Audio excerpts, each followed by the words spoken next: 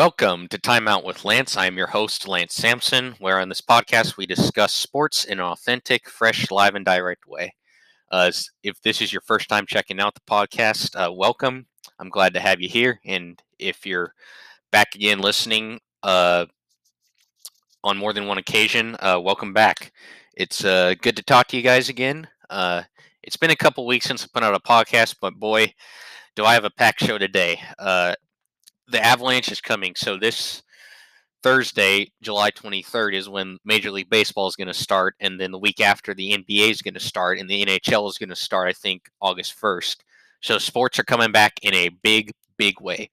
So to start off this packed show, let's quickly preview the MLB season that will start on Thursday, July 23rd. So the season this year will be only 60 games. There's going to be no fans in attendance for the regular season games, at least.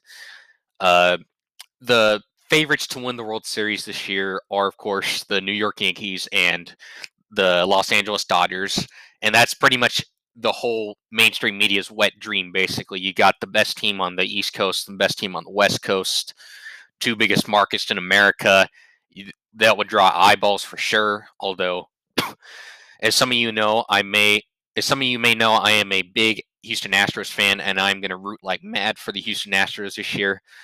Basically, the two best teams are the Yankees and Dodgers this year. The Yankees, they returned pretty much all of their lineup from last year, and they should be a lot healthier than they were last year. If you didn't know, last year they had a lot of injuries in their lineup, and they still finished with 107 or 108 wins, one of those numbers, but it was still absurd considering how many injuries that they had.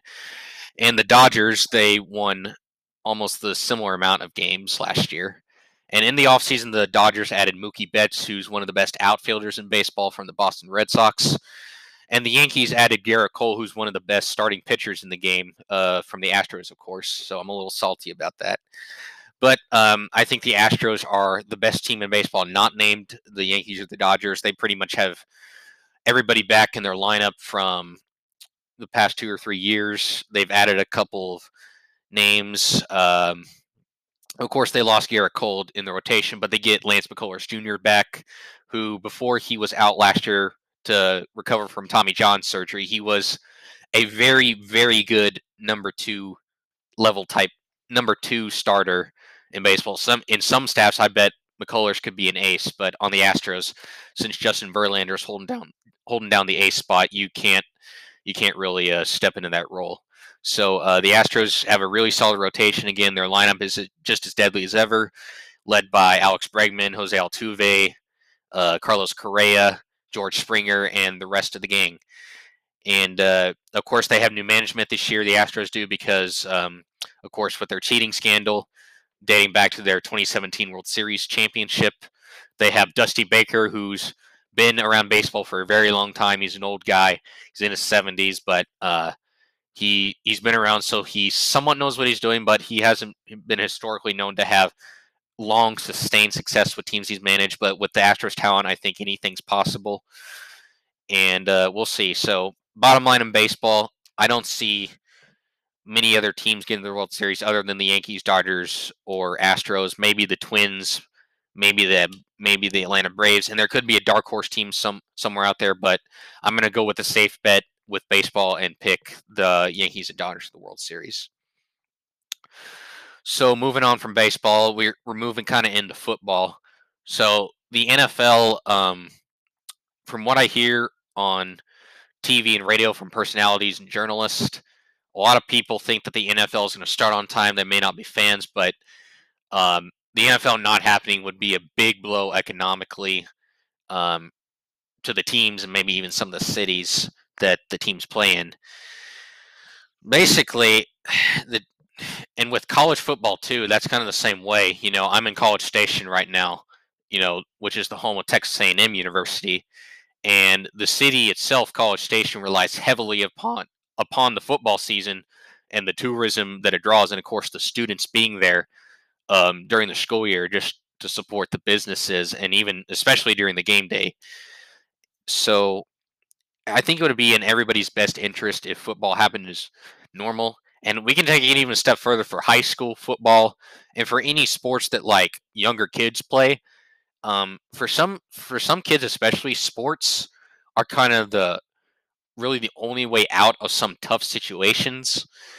And with with some of them, they grow up in really really tough circumstances, like having a single 400 square foot apartment, and especially these days being trapped inside of there for maybe like 5 to 6 months. At this point, it's like they need something to do, frankly, than rather just sitting there, because they're missing out on social engagement, mental development, I guess, if they're not in the classroom. And also, with football especially, some of the coaches that coach football, they serve as some father figures to some of these kids that they may not have around the house.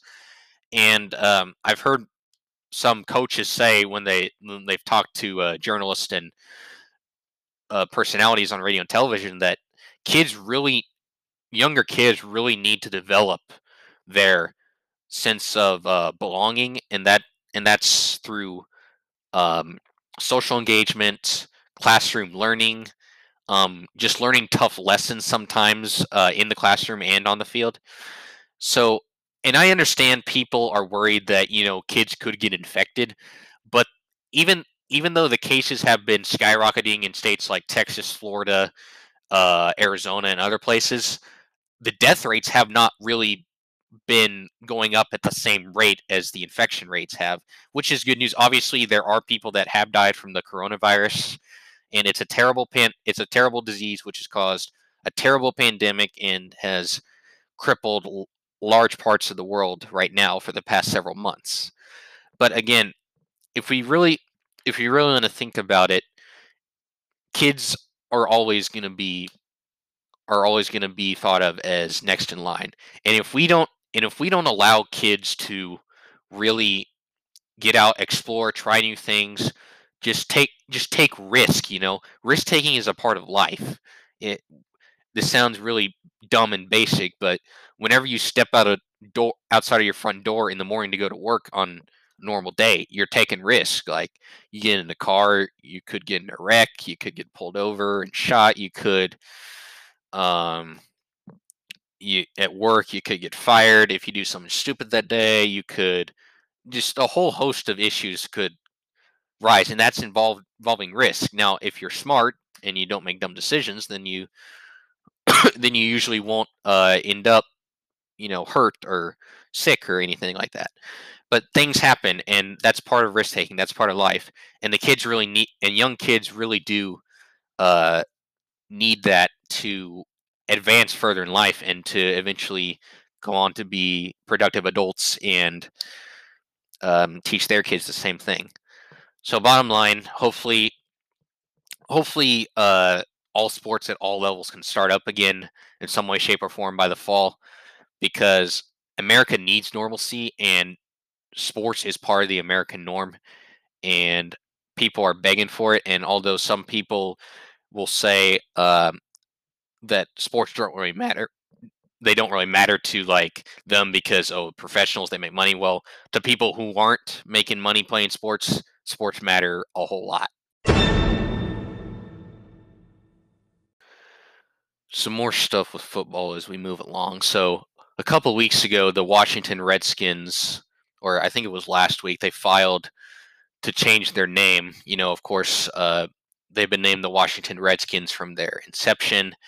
And my thing is, I'm not a Redskins fan. I haven't read too much into like if it's truly a slur to the majority of Native Americans, because I've heard plenty of people argue that it is a slur, and plenty of people argue that it isn't a slur, from non-Native Americans and Native Americans alike. So I guess it happens, so let it be. But my thing is, when people are offended by something, it starts a never-ending cycle. Like, I fear that other teams in American sports are going to have to change their names because of this down the line. A lot of high schools and other schools have had to change their names from their Native American names just because people were offended. And the Kansas City Chiefs, who won the Super Bowl, the Atlanta Braves, the Cleveland Indians. Now, the Cleveland Indians, they have said that they're going to change their logo to look a little different, but they haven't really taken steps like the Redskins to change their name. But my thing is, like, we at some point we just got to accept that some names could be to honor them. There, it some some of the team names could be a way to honor groups of people, not just a slur. So maybe I should do more research on it. But my 2 cents is, like, usually just let it be. Just enjoy sports. Don't make it all political, because people are just tired of having politics being injected into sports. That's why they're not watching ESPN. I used to be one of those kids that would get up every morning and watch Sports Center for my highlights, and now I can't do that anymore because it's all left wing politics, and frankly, I can do without that. So Redskins change their name, so be it, and I won't be surprised if other teams change their name down the line. So moving on, speaking of more NFL news, you've had a lot of players sign long-term extensions. So starting off with the Kansas City Chiefs, who won the Super Bowl in February, they signed their star defensive end Chris Jones to a 4-year, $85 million contract, $60 million of it guaranteed. And they're able to do that because Patrick Mahomes, of course, took a team-friendly deal. And for the Chiefs to build a dynasty around Mahomes, they're really going to have to afford a lot of their good players. And Chris Jones is definitely up there as one of the best players on the Chiefs roster. So getting him under contract is really critical. The only thing I could see stopping the Chiefs from building a dynasty in the next 5 years or so is going to be injuries, because as long as they can retain at least 3/4 of the roster that they have now, or maybe even less, a little less, I could see Patrick Mahomes making a strong case to eventually be the greatest quarterback of all time. Another notable contract is Derrick Henry. He, of course, is the running back for the Tennessee Titans. He got a 4-year, $50 million contract and $25 million of it guaranteed. Of course, that's off the heels of him having a really good second half of the season this past year, and a couple of good playoff games, against the Ravens and whatnot. He's a really good bruising back. He's arguably now a top 5 running back. The question is he going to be worth the contract whenever he starts to maybe slow down? I'm praying that he doesn't, because I think he's a really good player and he's worked really hard. And he won the Heisman Trophy in college, but he didn't really pop until last year. So good for him. Good for him that he got his money. But we've seen in history of large running back contracts in the NFL that they don't always work out, and they don't always tend to be team friendly. So hopefully Henry can maybe develop a little bit better in catching for the passing game, and he could just be an all round. He could become, in that case, the best running back in the NFL. So we'll see how him and the Titans really go with Ryan Tannehill, who of course got a contract as well after he showed promise this past season. Now, the last notable contract that I'll mention is Myles Garrett. Of course, he was the number 1 overall pick back in 2017 out of Texas A&M. Whoop. And his contract is for 5 years, $125 million, and $50 million of it is guaranteed. For those of you who don't remember, last year, Myles Garrett, he and the Browns were playing the Steelers on a Thursday night game. And at the very end of the game, him and Mason Rudolph, the Steelers quarterback at the time, got into a wrestling match on the ground. And what happened was Myles Garrett ended up ripping off Mason's helmet and winding up and striking him on the head with his helmet. And there were a lot of other players who got involved in that brawl, and they got suspended. But Myles Garrett ended up getting suspended for the rest of the season for several games. And really what this contract says is Myles Garrett is still a really good player. Like that, this shows that the NFL just cares about, your talent. Myles Garrett is extremely talented, and I'm not going to really judge Myles Garrett off that one little incident, because Myles Garrett has really never been known to be an aggressor or have anger issues like that. I will not judge him off of that. I think he's a really good player. I think he's a good kid. I actually got to see him a couple of times when he was a student, or when I, in my younger years as a student, when he came back from wherever he was just to play basketball at A&M's Rec Center. I saw him. He was, boy, this guy is ripped. He's tall. He's fast. He's athletic. He has it all athletically. So, of course, I think he deserves this contract. I think he can really help solidify the Browns' defensive front for a very long time. And with the Browns overall, I think they're going to be fun to watch. I'm interested to see how Baker Mayfield continues to develop his play. Of course, he still has Odell Beckham Jr. and Jarvis Landry's outside targets, and he has Kareem Hunt and Nick Chubb in the backfield as running backs. And if the Browns just solidify their offensive line and their secondary and linebacking core, I think the Browns could really be a dark horse candidate in the AFC. Of course, they have to contend with Kansas City, Baltimore, Houston, and other teams like that. But regardless, Myles Garrett, congrats on the money, dude. I'm glad you got your money, and hopefully you can play out your contract to the best of your ability. I'm really praying for you. One last thing on college football before we get into basketball news. A lot of analysts and schools have talked about maybe moving college football back to the spring. Of course, the Ivy League a few weeks ago announced that they had canceled all of their sports for the fall. Big Ten is doing conference-only games. The Pac-12 is, I think, doing a similar thing. I'll have to double check on that. But from what I hear, the SEC is scheduled to make a decision at the end of this next week, which ends on the Friday of next week is July 31st. So by August, the SEC should let their teams and other conferences know what they're doing, and the Big 12 probably as well, and of course the ACC. But my thing is, if we push college football back to the spring, you're going to have a lot of different dynamics to that. You're probably going to have a lot of the top prospects like Trevor Lawrence, who just got engaged, of course, good for him, out of Clemson, and Justin Fields, the quarterback for Ohio State. Countless other athletes across America.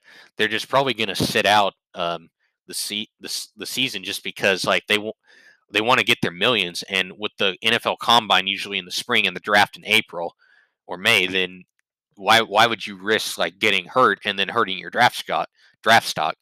But, for those of you who don't know, the NFL, if you get drafted first overall, you get paid a lot more money, quite a bit, than let's say if you get drafted in the third, fourth, fifth, sixth, or seventh rounds. Now, I will tell you that there are quite a bit of low draft picks in the NFL.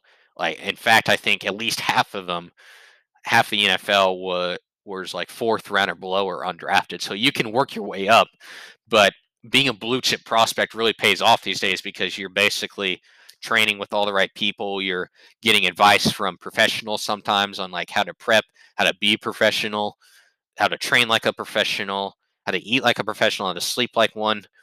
And by the time those guys get to the NFL, they are just ready to go. And the only thing that's really stopping them is really their effort. So it would be in everyone's best interest for college football to be in the fall this year. But and I would say my opinion is college football without fans is just going to would be one of the weirdest feelings I've ever seen. There would really be no home field advantage, obviously, with no crowd noise, unless some teams pump in artificial noise. But that's another story for another day. But I would say you have in Texas, let's say, because Abbott, the governor here, said many weeks ago that stadiums could cap off at 50% and nothing more than that. Well, I guess you could do that, and you can have you can mandate face masks and have people maybe socially distance, rope off some areas, have some season ticket holders spaced out.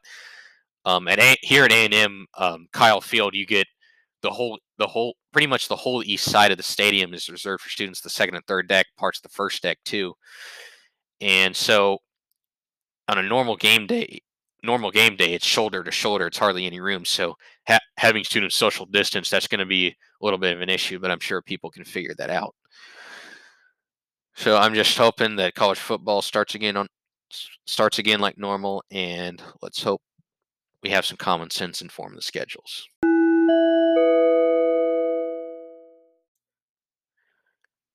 The NBA's had a lot going on recently. Of course, the players have come into the Orlando bubble at Disney World. That's where everything is going to happen. The season's going to happen.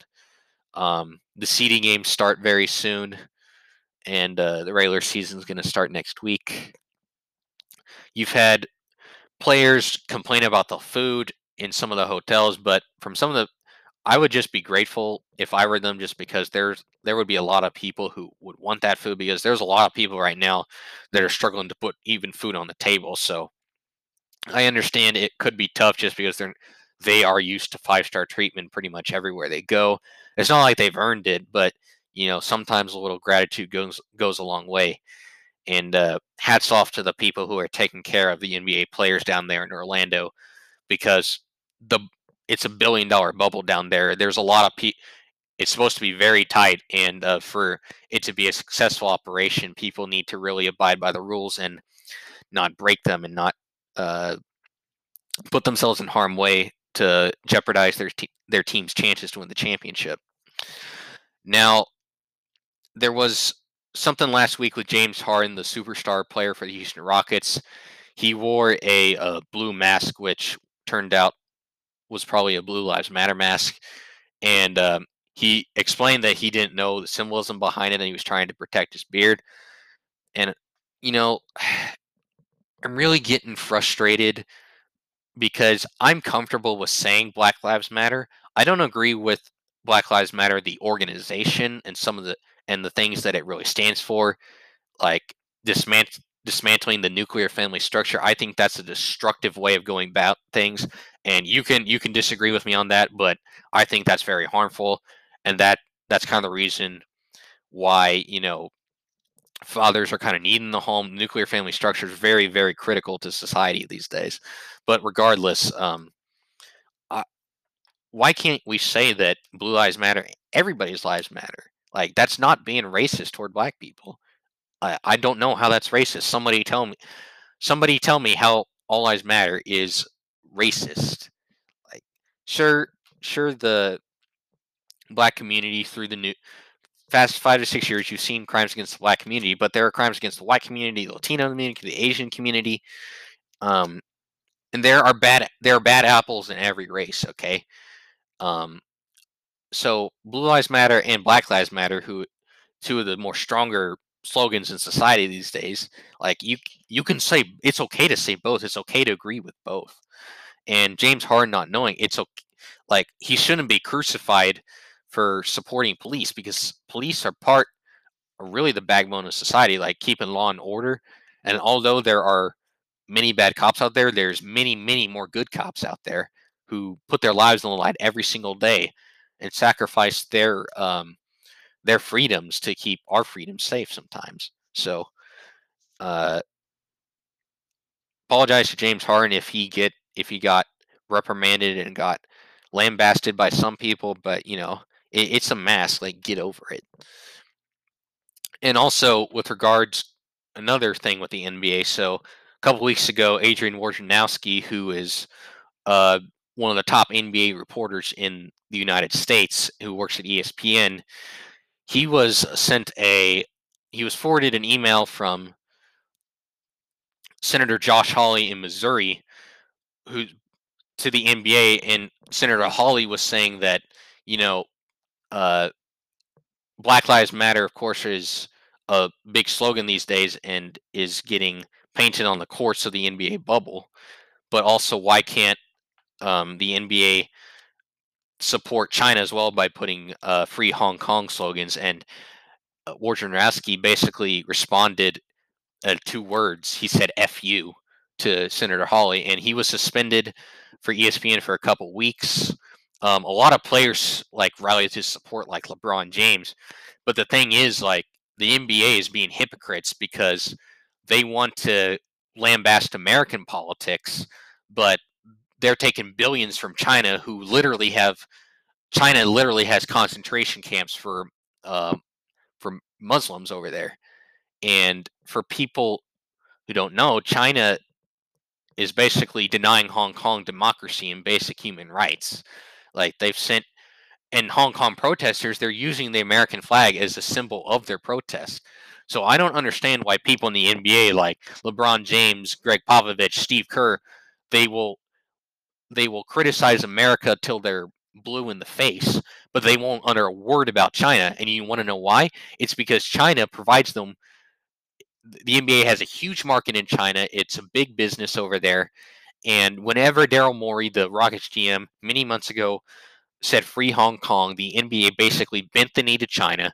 They forced Morey to apologize, and China refute was threatening to take the NBA out of China. And if that happened, the NBA would lose a lot of business. So the NBA basically bowed to China and allowed games to continue and forced Morey to apologize. But it's really sad how foreign powers can really have that much influence on business. It really is something. Finally, moving on, Jemele Hill, who I think is a racist female reporter. She came out the other day and said, if you vote for Donald Trump, you're racist. And she said so many anti-Trump things. She said he's a white supremacist. It's like, I'm not even mad at her. Like that's basically par for the course, and that's basically most people on ESPN. None of the people on ESPN could have an authentic opinion if they. Maybe Stephen A. Smith has an authentic opinion now and then. Like him and I would probably disagree with everything about politics, but at least he's authentic about stuff. But everybody else, they don't have the guts to say what they really think. It's all left wing for ESPN. Like, so the stuff I'm saying, if I said this on ESPN, I would not make it a day at that company. That company is sickening. They have dropped sports. They have annihilated all of their fan bases. They just support anything left wing. They're anti Donald Trump, and anti freedom, anti capitalist. And it's so funny that they sit up there and declare themselves to be the worldwide leader in sports. Well, they're basically MS ESPN right now. They're the worldwide leader in politics with sports. They're basically CNN with sports balls. So if you're still watching ESPN, I recommend that you don't, because it's all politics. It's just meant to divide people. And really, you can find better things to do than watch left wing politics all day on a sports channel. Thank you for taking the time out of your day to listen to my podcast. If you feel like supporting the podcast in any way, go to anchor.fm/Lance Sampson. I appreciate any support you give me. Thank you. Take it easy, and I'll see you in the next episode.